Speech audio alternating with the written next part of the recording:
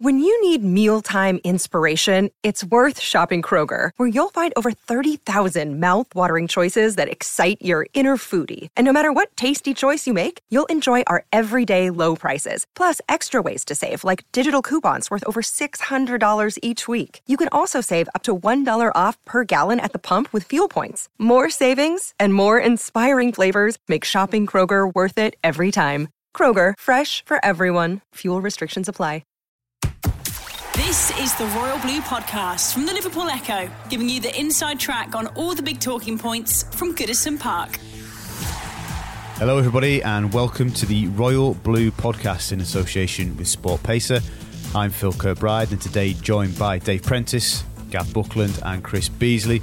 As we chew the fat on all the major talking points and issues from Goodison Park, we'll look back very briefly at the Cardiff City win, talk about Andre Gomes, and I'll ask the lads to give me their sales pitch at the end of the season and to try and convince Andre to stay with the Blues. We'll talk about sixth, and is it the race for sixth now? Is sixth and open to Everton? Are United's issues an opportunity for the Blues to do more than perhaps many people had expected this season?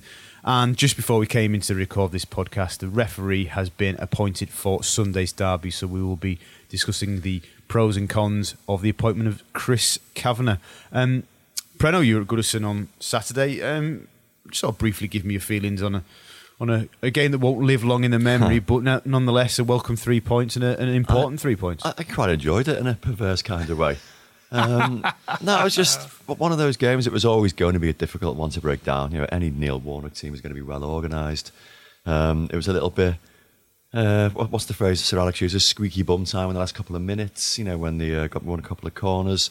But no, I just enjoyed the control that Everton exerted on the game, and you know there were a number of high points to take from it. I know you're going to talk about Andre Gomes later, but you know his performance was wonderful. But good to see Yerry Mina settling in so comfortably. I just thought it was a very professional performance from start to finish. Okay, you're not going to look back at the end of the season and say that was a high point. But just the way that Everton have very stealthily crept up into sixth place on the back of some very, very professional and very good performances. Things are coming together very, very well at the moment. So no, I did enjoy it. Like you say, no real high points, no real standout moments or anything.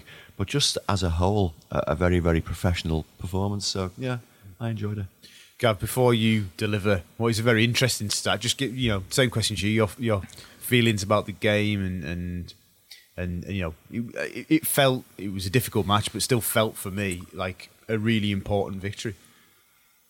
We needed it, given the run of fixtures we got coming up, to be honest with you. And I agree with Preno that we were sort of in control from start to finish. There was the last 5 minutes where I think, albeit unnecessarily, I think we put ourselves under pressure.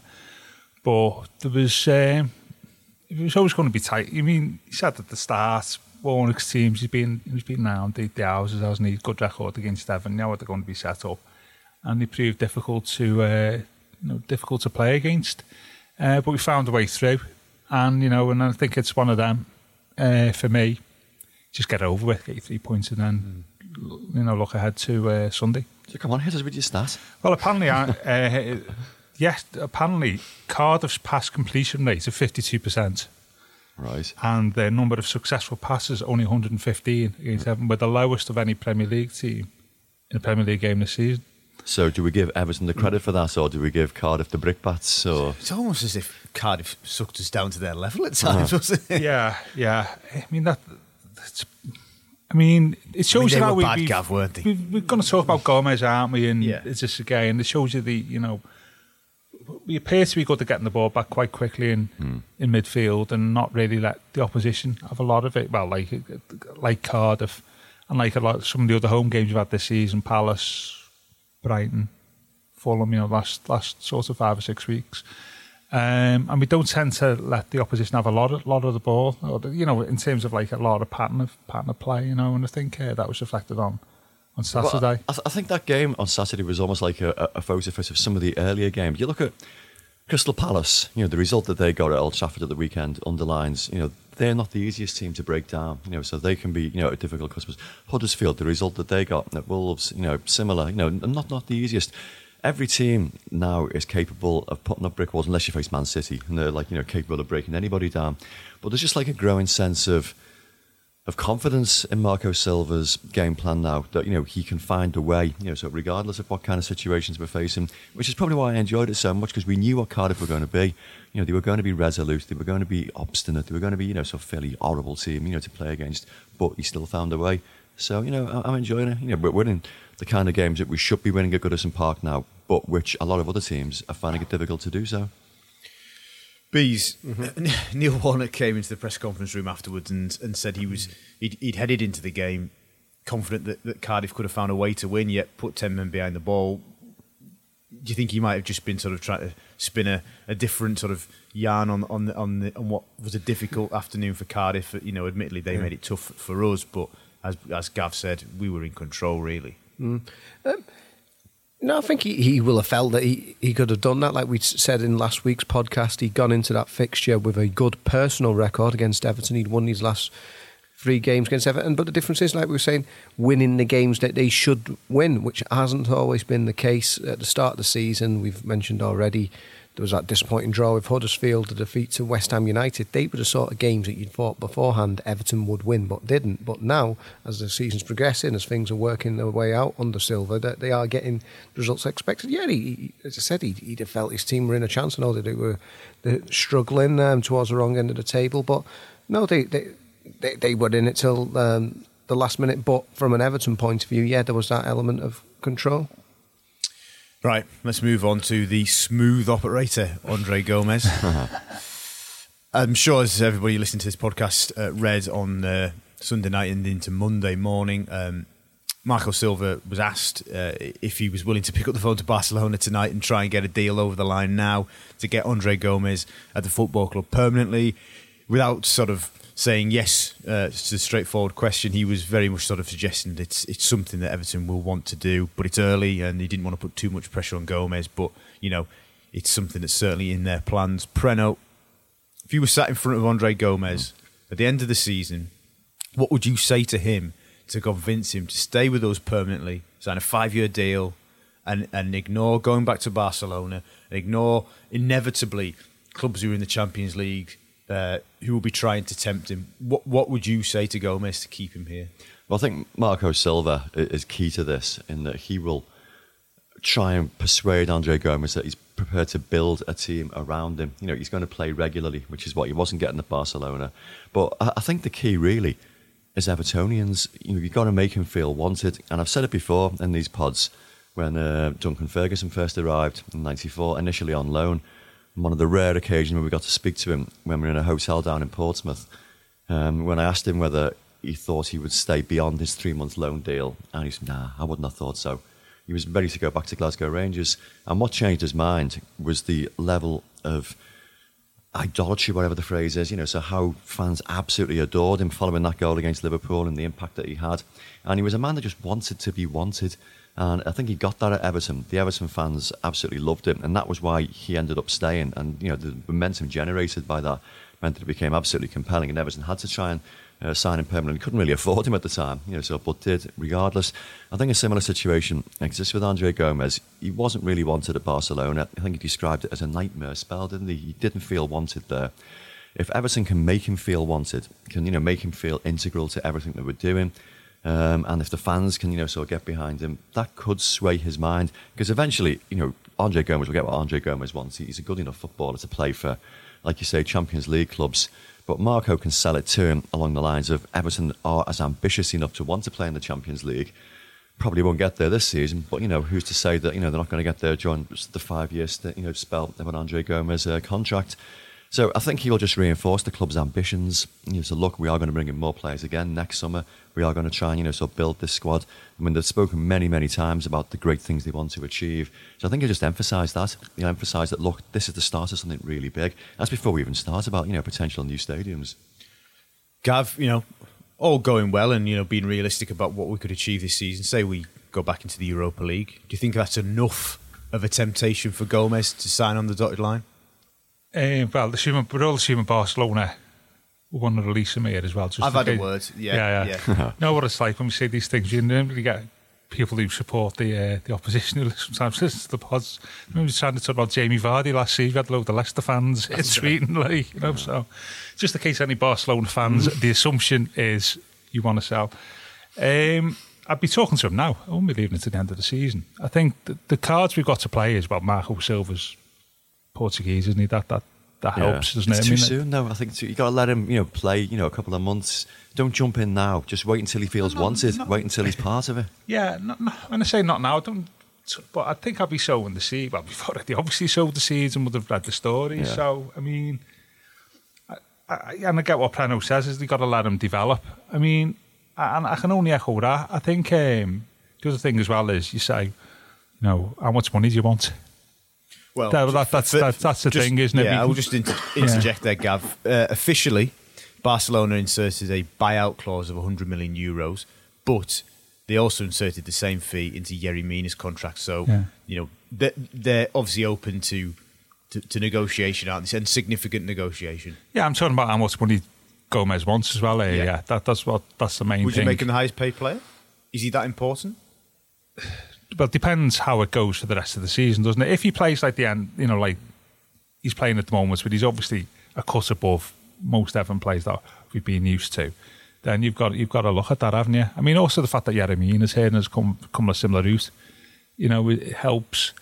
So there's a few cards we've got to play both on and off the pitch, I think. But ultimately, it's down to the player and other clubs would be looking at his performances in England probably and saying, well, hang on a minute, you've got better short term, shorter term opportunities here. But so is that what you're saying to him? You'll guarantee you guarantee to play. You will build a team around you. Yeah. Oh, why wouldn't you? Yeah. He's good. He's that good. Well, and they say we've got to be careful here, haven't we? Silva says he's going to get better. Yeah. From what we've seen so far, he looks like a player who could build a team now. I don't want to draw comparisons, but I will do. I was thinking on Saturday about. Saw the steam from the other side of the press box coming off your head. I was thinking on Saturday about Ross Barkley. Go on. Who is a similar type, a similar type. I know what you mean. Of player, you would say, not 100% player, but when I watch Gomez, I think of like the player that Ross could and still got time to be. I'm not sure, they're probably similar age, are they? Something like that, 24? 25 Gomez, 25, yeah. And Ross is 24, he's 25, isn't he, in December. But in terms of decision making and where to play on the pitch and stuff, that thing, the type of thing we used to give Ross stick for, like his football intuition wasn't as well developed as what it should be. And then you were thinking, well, he could actually build a play. If Ross had that, he could build a team around him. And I was thinking that about Gomez on Saturday, that he's got that football. No, what did Arrigo Sacchi call that? That knowing football. Yes. Thing, and he knows it and he understands it, doesn't he? And I think that is the type of player that you build a team around. Bees, full Everton kit on, rattle, season ticket in your hand, in front of Andre Gomez. What are you saying to him to convince him to stay with us at the end of the season? Right, I mean, a supporter's point of view. As we've heard already, it's important, I think, for Andre Gomez to feel that he is loved and he is wanted at Everton, because that was a big thing at Barcelona for him. In an ideal world, you want to be playing for Barcelona, don't you? If you're at Barcelona, there is no higher level. But as has been alluded to already, difficult times there came even with a big reputation in Spain. When they got him, a lot was expected of him, and it didn't work out for him. So the flip side of that, come to Everton where he is wanted, and has been mentioned already, the Portuguese-speaking coach, the other players who's joined him from the Camp Nou, Yerry Mina and Luca Dean as well. So it's all about this idea of being wanted, as has been said, building the team around. I think that Everton have got the advantage here in that if he does well at Everton, we'll say, this was the place where we got you back on track, and I wouldn't be too concerned about maybe other teams necessarily in the Champions League that we saw with Yerry Mina this summer, and Lyon were after him and saying, Champions League, but he ultimately, Everton seemed pretty confident, Marcel Brands, that he was going to come to Everton. So I think a similar sort of idea with Andre. Do you think there's any way back from him at Barcelona? Because he's gone from having this contract, which I spoke about, 100 million euros release clause, and it was incentivised. I think he was on course to earn an extra 15 million euros if he won multiple Ballon d'Ors, it said in the official statement. To describing it as a nightmare. Is there any going back? You know, we've spoken on previous pods about the players we've sent out on loan, and there being major doubts about them having long-term futures. You know, Gomez isn't a teenager who's been farmed out to develop. He's an international proven player. So do you think that actually, as much as there might be a fear that Barcelona don't watch, he's playing well, stop watching, in fact that avenue realistically isn't open to him anymore? I mean, if he does really well for Everton, Barcelona might do that, but I just think, given that it was so disappointing the way his first spell went, I don't think if necessarily he would want to go back to Barca. Like you said, you saw the sort of levels that were expected of him if they've inserted Ballon d'Or clauses and stuff. But in regards to his actual sell-on clause, I mean, they often set that much higher than they would realistically expect to sell a player for anyway. I think that's what happened, why they were so caught off guard with Neymar, because it was a supposedly impossible fee, and PSG called their bluff, as it were, and went and paid it. So I don't think they'd ever be expecting that sort of money for him. So yeah, he could never totally close the door, and if Barcelona come back and say, yeah, we want you to make you the main man, well, he might have second thoughts, but I don't realistically think that's happened. So I'd be fairly confident, fairly relaxed about it, and just see how the season pans out. He continues doing well, and I think Everton would be in the box seat for his signature. Brennan, I was going to ask you, B says at this point we should be relatively confident we're in the box seat. How do you rate our chances then, do you think, at this stage?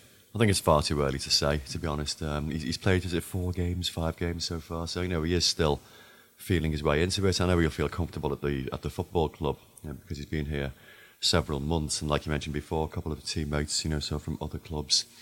But you just need to let it play out for a couple of months. I mean, December and January are such busy months, and so much can happen in that time. Just let him play regularly, week in, week out. So make him feel that he's part of a football club that is ambitious and starting to go places. And let's just see how it goes. I mean, with any interviews he's given, he seems like he really enjoys the place. I mean, I know it was a nice PR stunt, the one about him getting the young fan the coat after he jumped off the bus.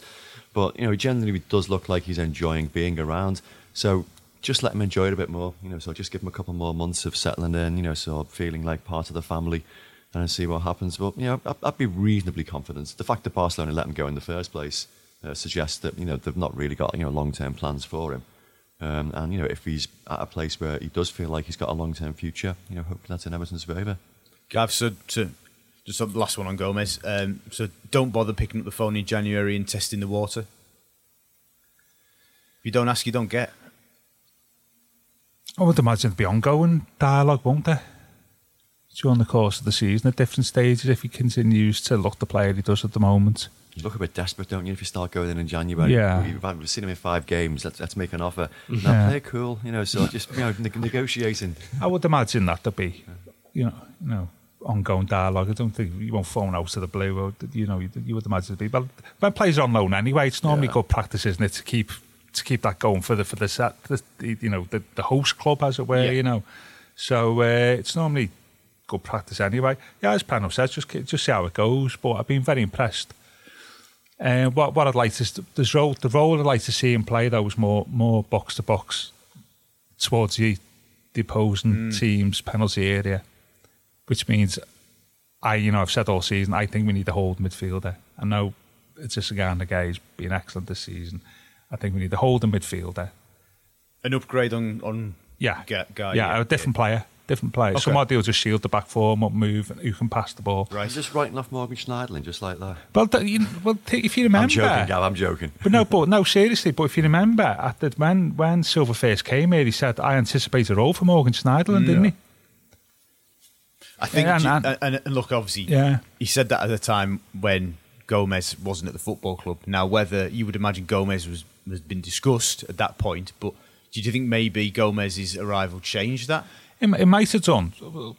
What I'd say is to 4-3-3 to work effectively, the best way is your 3 and the 3 you've got in the middle. I've said this before, there's a holding midfielder who can pass the ball, somebody who's box to box, and somebody who play like the Sigurdsson role, but some will also come deep on occasions. And I see Gomez playing that box to box role, but because we've got a holding midfielder, but at the moment, we've got just gone to go sort of get round the pitch a little bit more and, leave a little bit of space at the back. Somebody will just shield the back four, I think, will allow Gomez to play further up the pitch. So you wouldn't have to take the ball off the back four all the time, but she does on occasions at the moment. James McCarthy do that job? I think James has got his own issues to get over it, really, over the next 6 months, hasn't he, over it, getting back from injury. Yeah, can I just throw this one quote in? Which this came from your chat, Phil, with Marco at the weekend. I think in the right moments we have to do something to achieve one player like Andre.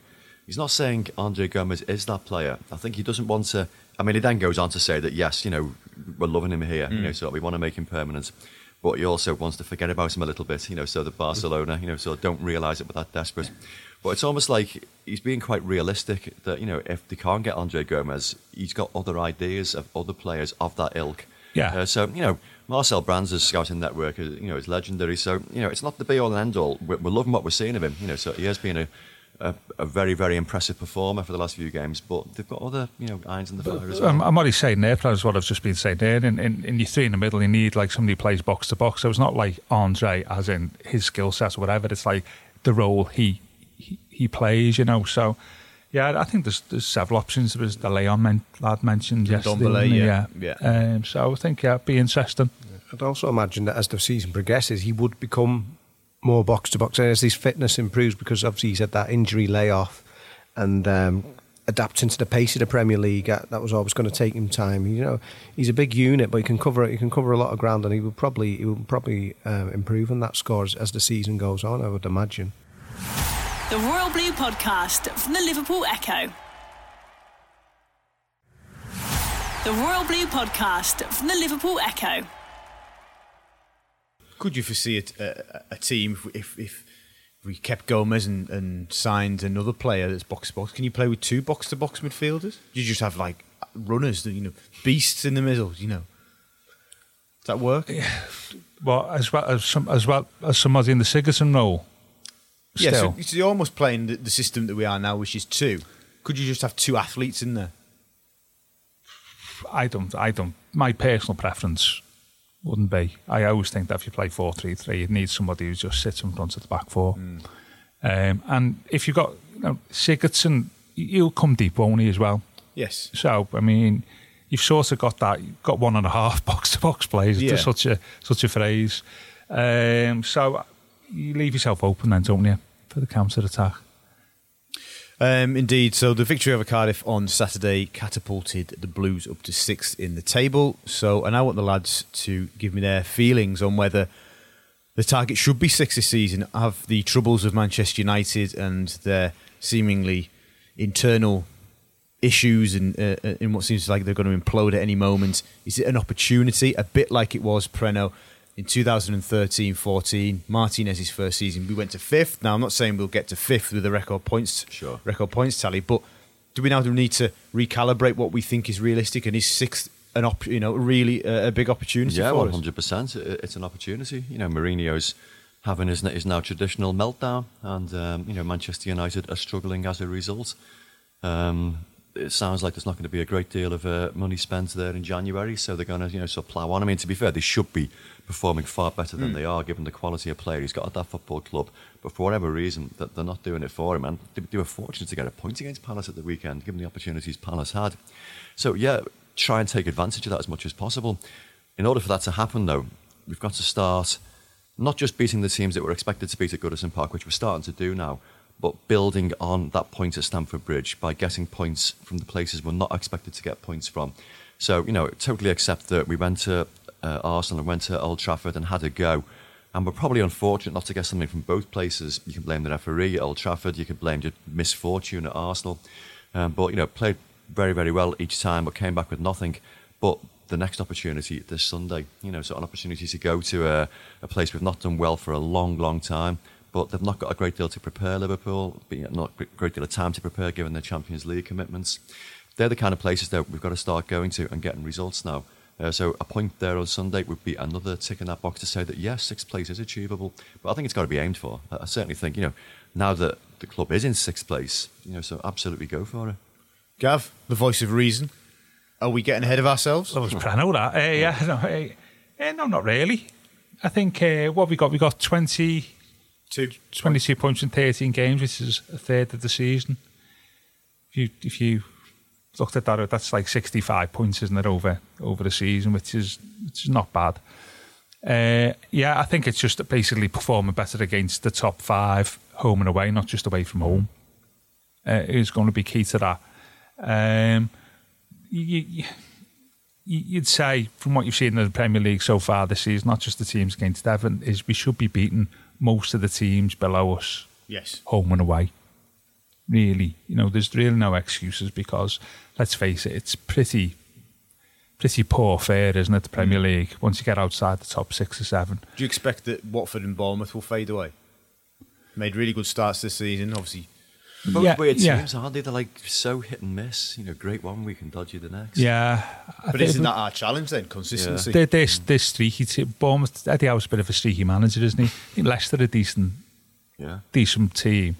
I thought Wolves were challenged, after their start, but they've sort of faded away. And you're looking at the two things to say is you're looking at what you've seen so far, but you're looking for the fact that we've got every player fit at the moment. I know, incredible, isn't it? Which is, I can't ever remember. I probably did sometime late 60s when we had 14 first team players, but I can't remember us having 25, 26 players. Especially in a derby week. Yeah, all fit. So, a few days to go, yeah. Don't tempt fate. So that's the other thing as well, is we need to keep the key players fit as well.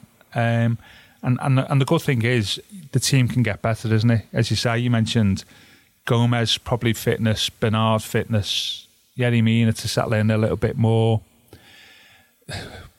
We might do a little bit of business in January, saying that other teams may do as well. Do you think we have to realistically to go for 6? Do we need to go into January and go and find a striker? Or? I think this, but talking about injuries, I think we're hamstrung by really not having a striker at the moment, which I know we'll talk about later on in the week about team selection for the derby. But whether they do and just say, well, actually, we can finish 6th,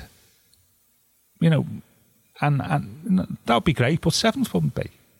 Oh, I'm not decrying. 7th with no signs of progress. Absolutely. Will be a result for me. Yes, I agree. But 6th will be great in terms of you can, I know there was a piece earlier on today about the so-called top 6 and maybe not be given credit for being in there at the moment. I think that would look good.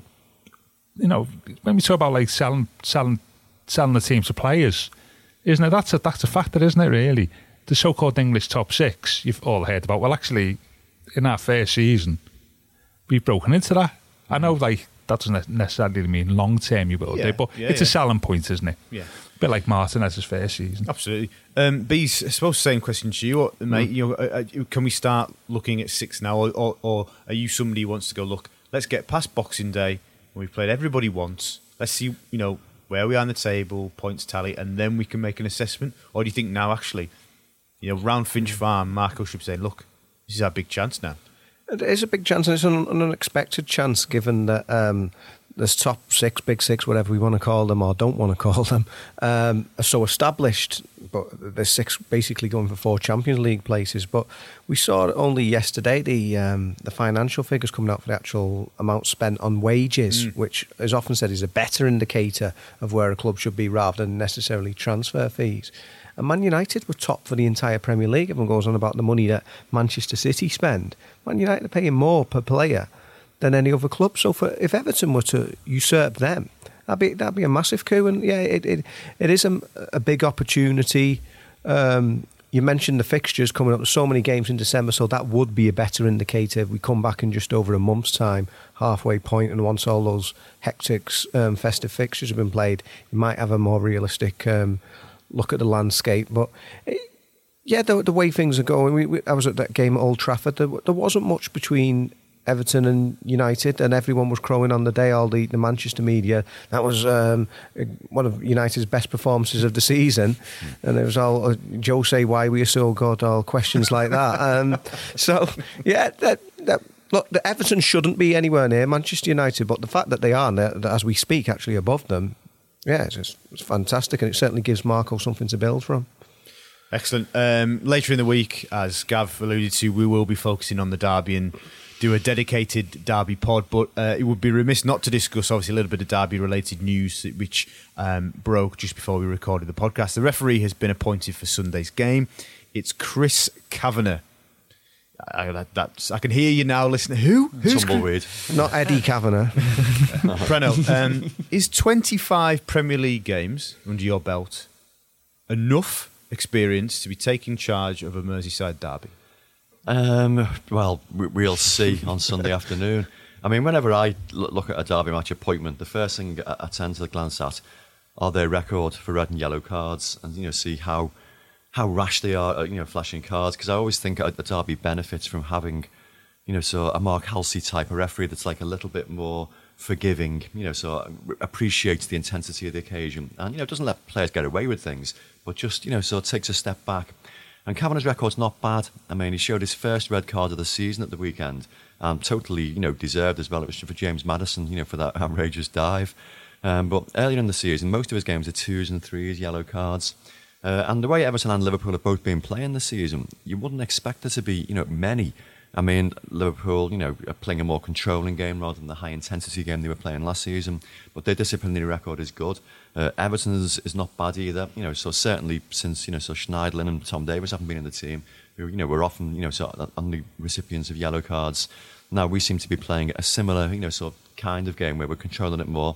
So, I'm reasonably relaxed about it. Yeah, it's inexperienced, so you raise an eyebrow, but you've got to give him the opportunity sometime. And, he's taken charge of Everton games, and I can't really think of games where he stood out, which is a good, something in his favour. Yeah. Gav, Chris Kavanagh, for those listening who don't know, was the man that sent Ashley Williams off at Burnley last season at Turf Moor. Look, a referee appointment is never going to be well received. I can imagine the comments online now. Everybody will not be happy because it's a referee. But as comfortable as you can be with the appointment of Chris Kavanagh, or have you got any concerns? I think he must be rated highly. Well, yes. If you give him 25, given the derby after 25 Premier League games, I remember years ago, I think it was 2012, Michael Oliver being given the Liverpool Spurs game at Anfield in similar circumstances, and he's then gone on to be maybe our best referee. So he must be highly rated, and yeah, I mean, as Preno says, the styles of the derbies have changed over the years, haven't they? The laws of the game and the way the game's played. That means it's a lot. I wouldn't say a lot less intense, but certainly not as blood curdling as what it used to be. A lot less Scousers as well. And a lot less Scousers, and so they're not. In many ways, an Everton Liverpool game is not too dissimilar to seeing Everton play Man United or Manchester City or Spurs now. Because the game's become so sanitised, hasn't it? And it's taken away that thing about 100 miles an hour here and scare and stuff. And so it's probably easier to referee. Don't say that. Well, I was going to say, admittedly, the FA Cup tie, there was perhaps an exceptional kind of moment, obviously unsavoury scenes, Holgate and Firmino. Yeah. Is that enough experience to handle something like that? And the fallout from that was huge. And there was fingers being pointed left, right, and centre. Well, the authorities obviously think so, don't they? That's why they've appointed them. But I'd argue that, we've had these so-called established senior referees in the past. They haven't been particularly charitable to Everton on the whole. So maybe it'd be better to have more experience when we had obviously the infamous derby game when Mark Clattenburg didn't punish certain Liverpool players and did punish certain Everton players, and it was all this sort of Dirk Coutts a nice fella, he couldn't possibly have done something like that. What was that, Stevie, Jamie, first name terms with the Liverpool players, and almost like letting them referee the derby. And that's because he'd been on the circuit for so long and he knew these players. He was almost letting them get their own way. So perhaps Everton would be better off with a newer referee who didn't quite know the players so well. What is a major bonus is it's not Martin Atkinson and it's not John Moss. So, we should be happy with that. Indeed. Right, excellent, chaps. We'll leave the derby chat there and we'll reconvene later in the week to really get into the nitty-gritty of Sunday's game at Anfield. Thank you very much for your company and thank you very much for listening, everybody, to the Royal Blue Podcast. Remember, you can rate and subscribe and comment to us through iTunes and the Acast app, so please do. All of that is very much welcome. You've been listening to the Royal Blue Podcast in association with Sport Pacer. You've been listening to the Royal Blue Podcast from the Liverpool Echo.